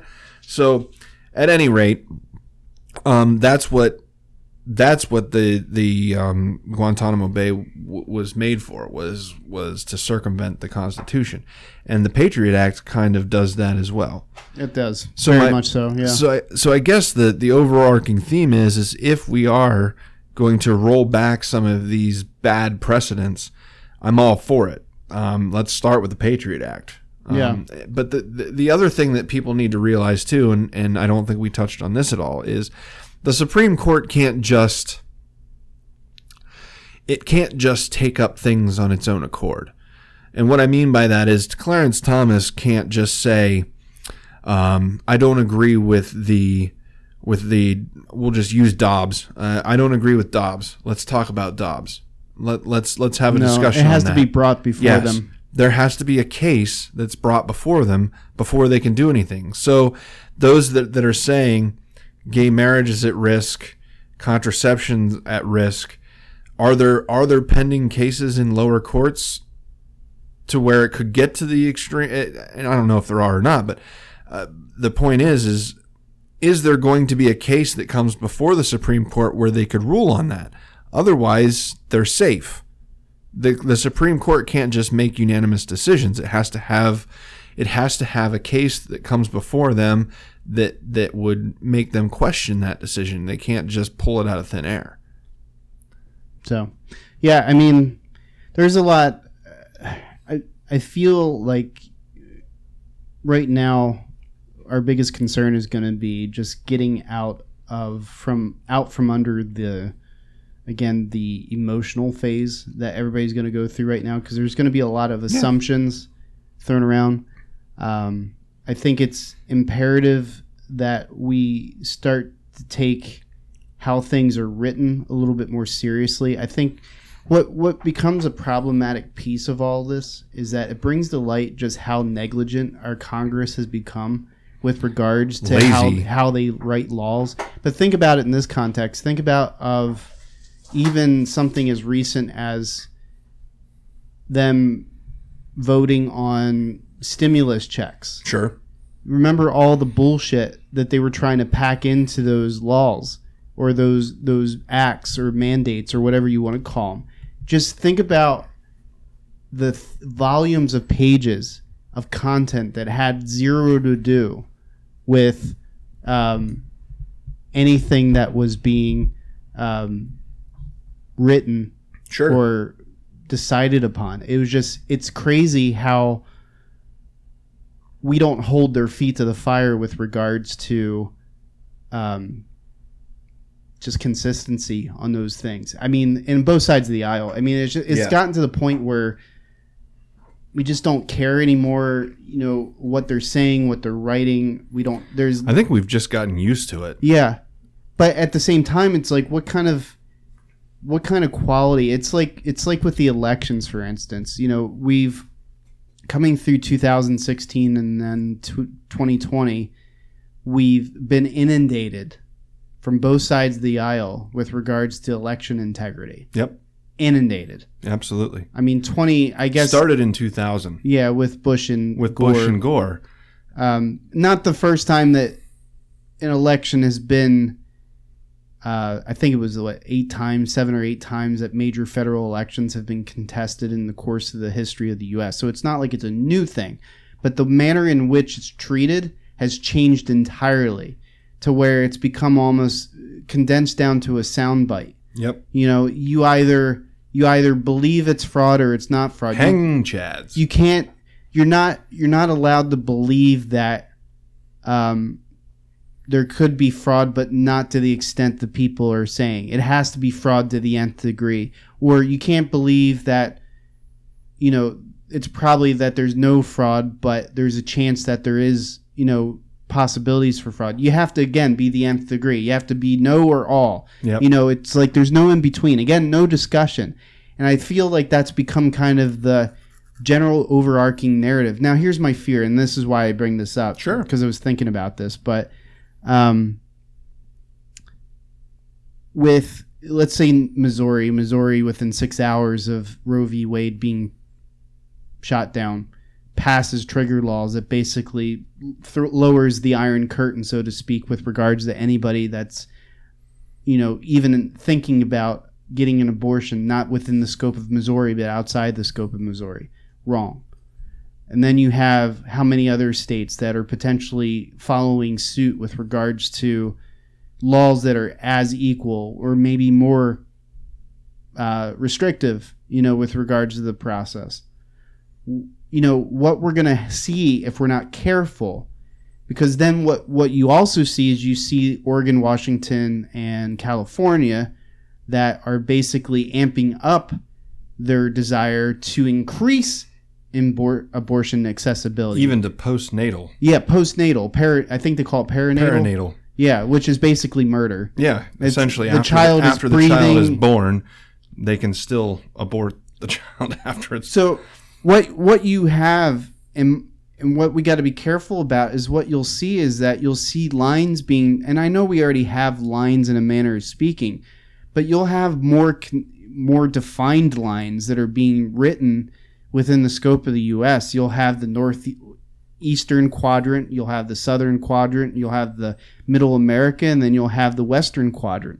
Because one of the interesting research pieces that I came across is that during 2013 to 2017, I think it was that time period that they looked at, but during that time period, the percentages of abortions dropped in the South by about 6 or 7%.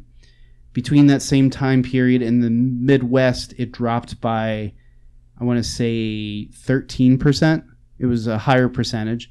And then in the Northeast, it rose by 6 or 7% or whatever. And then in the West, of course, it rose by a percentage. What you're seeing is that you're seeing states that are driven by cultural mandates, not by law. Yes. You get where I'm going with this? Absolutely. So again, we're getting back to this. If tensions don't level out, if this becomes like the sounding cry, because then you have complete morons like AOC talking about we need to stamp into the streets and we need to. They're basically advocating violence. You got Waters that is basically threatening, and AOC that's threatening. Biden the other day, you know, in as many mumbled words as he could say. Yeah. Sounds like Walking Dead, basically. But he basically stated is that, let's be very clear, this is a mistake and a tragic mistake, and we'll do everything we can to fight this or whatever the case be. It's like, dude, this is federal. This is federal level shit that's going on.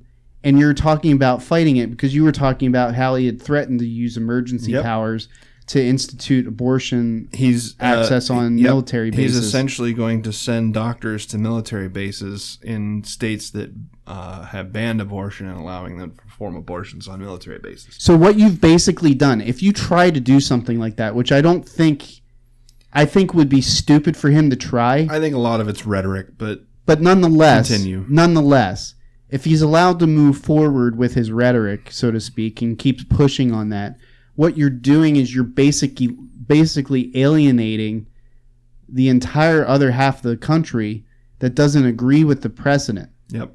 So what you're going to have is you're going to have, you know, red states become more entrenched in their belief that there should be absolutely zero allowment for it, and not for the fact that They don't believe that in the manner of discussing things logically, that there shouldn't be an allowance for it. Not in that manner, but simply for the fact that you have a bully in the White House, an old fart of a bully in the White House with a shotgun through the front door, trying to force you, because, we have army bases in every single state.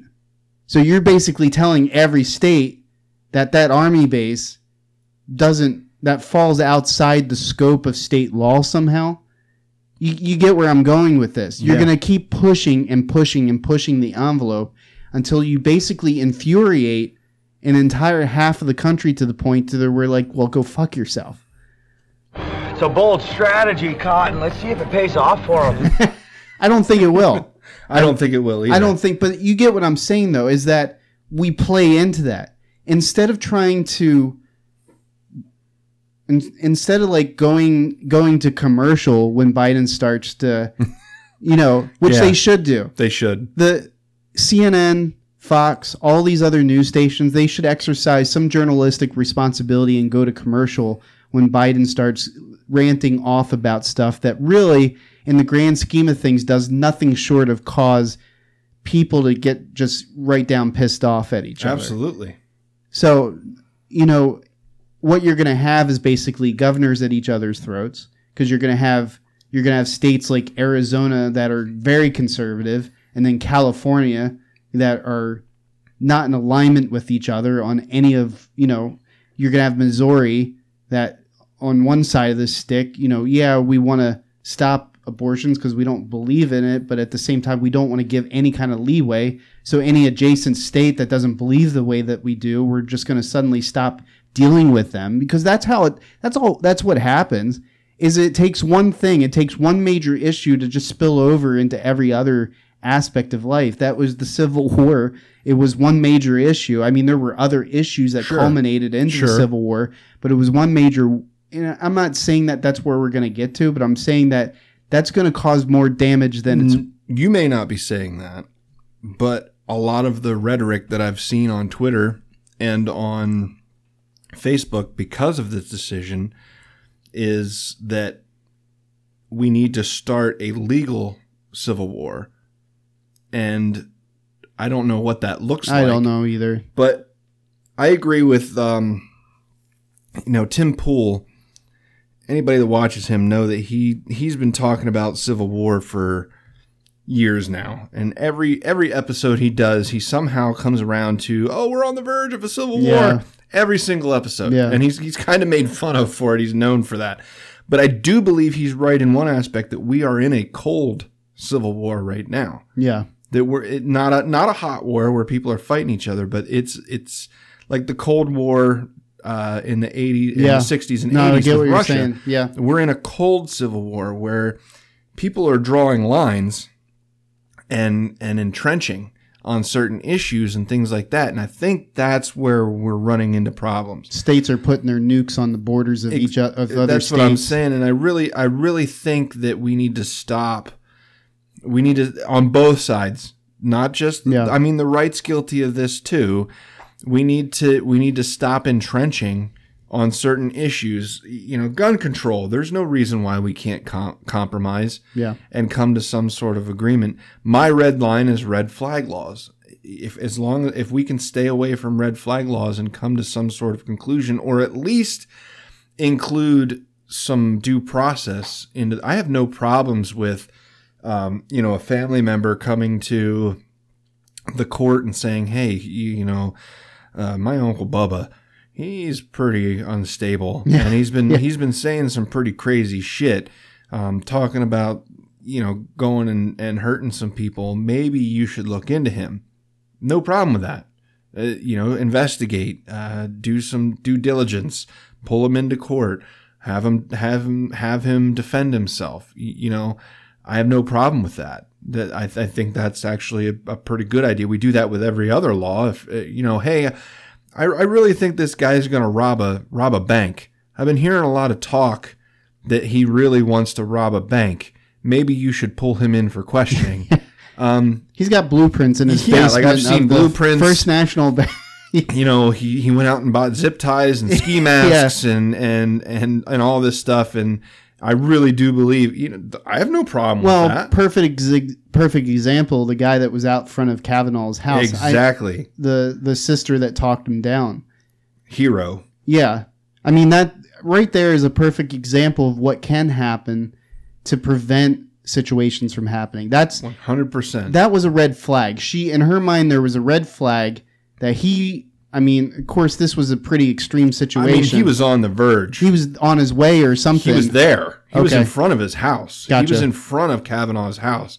And he saw U.S. Marshals set up in front of, he saw a car parked with 2 federal agents in it. And he kind of walked down the street and called his sister because he's like, hey, and he called her and he said, hey, I'm having some suicidal thoughts and I'm thinking about doing some bad stuff. And she talked him down, and then she hung up and called the police and said, hey, my brother's here out in front of Kavanaugh's house. And they went down the block and arrested the guy. But see, that's a good point too, is that what you bring up is with regards to that situation, the guy having suicidal thoughts. Mm-hmm. So it wasn't simply of the fact that he was driven to Brett Kavanaugh's house. There were other things involved there. So, I mean, that just gives more structure to the conversation of, with red flag laws, if you do see somebody that's exhibiting issues, mental issues that, you know, let's say, for instance, that person is not talking about shooting anybody, but is demonstrating some severe mental hurdles, whatever they be. That should be a red flag to you for on the position that, hey, we need to talk, or hey, we need to go look and seek out help, whatever form that help comes in. You know, it's one of those things where, you know, red flags should just be a common thing that we look out for. It's like, you know, there will always be a left and right, but if the left and right gets to the point where they can't see the fringes of their belief as being wrong, you know what I mean? Yeah.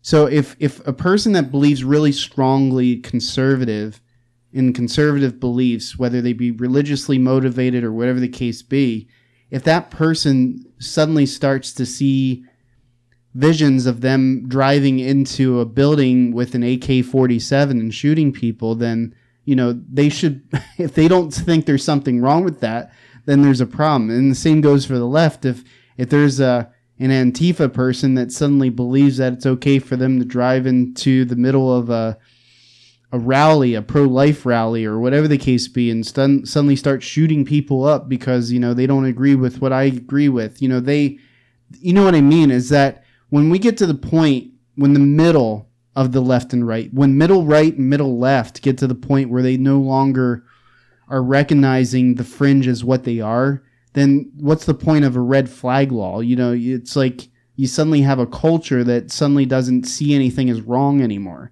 You know, that's the extreme is really, hopefully we never get to that point, but you know, you get what I'm saying, is that there always has to be a larger voice in the middle.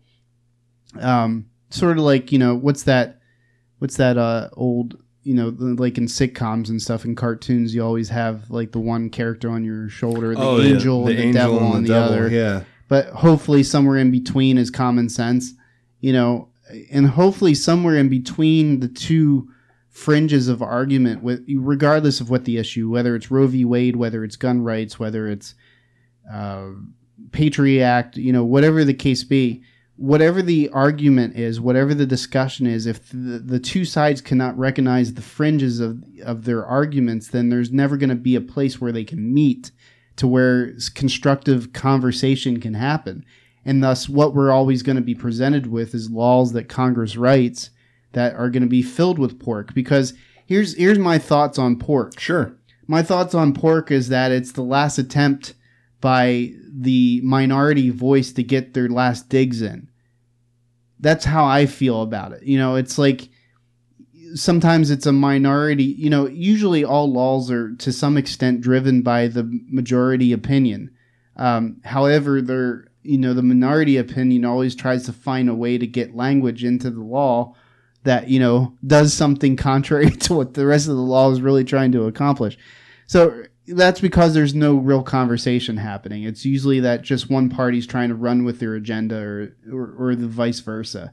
So, and that's what we have to get away from. We have to get away from the agendas. We have to get away from the, I get that you're the predominant party in power right now, but, you have to make as much, if not more effort now as the predominant party to make sure that the other side is being heard. And that's the problem, is that when blue gets in power, they don't give a shit what red say. When red gets into power, they don't give a shit what blue says.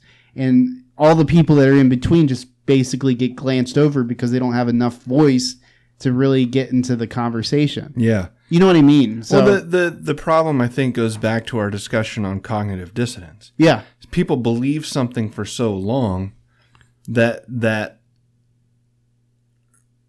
any new evidence, they ignore any new evidence because they're so far invested.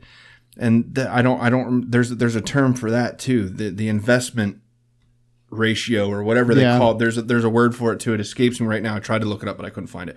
But it's related to cognitive dissonance, where you're invested so much in a belief that even when presented with new evidence, you refuse to see it because you've already spent so much time defending this belief that you don't want to even entertain that anything else could be possible.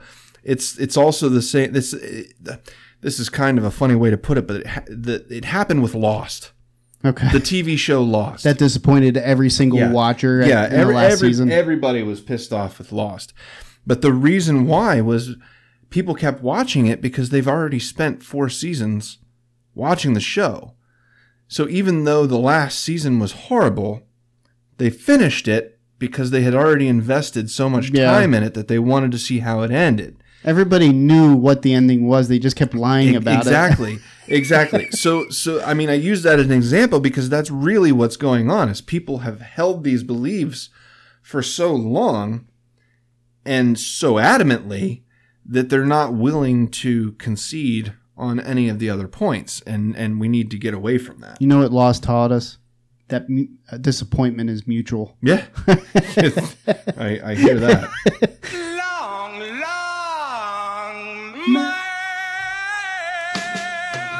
You can find us on Facebook at PA Between the Lines. You can find us on Twitter at the BTL Podcast. And you can find us at our website, thebtlpodcast.com. .com. So anyway, go back and check out some of our old podcasts. I think we've beaten that horse. This horse death. Is gasping for breath right now. We're really we're beating that dead horse pretty hard. But I just want, to encourage everybody to go back and listen to our old podcasts. We have a really good podcast on the whole cognitive dissonance and all of the separations that we've made in this republic and so on and so forth. So go back and check that stuff out. Tune in to our future podcasts. We will eventually get through this Bill of Rights that we've been trying to get through. But as things pop up, like today, we just had to talk about Roe because it's on everybody's mind, and it's pretty historic. This is something. Years. 50 years of precedent have. It's older than me. It's been the law of the land. I mean, thank goodness my mother didn't abort me, but there's some adults I'd like to abort. Yeah. Can we talk about that? That's an important topic. If they're going to fight so hard for abortion rights, then I believe we ought to be able to abort certain adults at their 33-year trimester. Yeah. So just go back and check out our old stuff. Let's kind of lower the temperature a little bit, and so that we can have a fruitful discussion. The only way that we're going to get to that point is if we can, kind of lower the temperature and have an honest discussion on what's going on in this country. So, hopefully we can get to that point. And until next time, take care of yourselves and each other. Have a great week. Bye. Bye.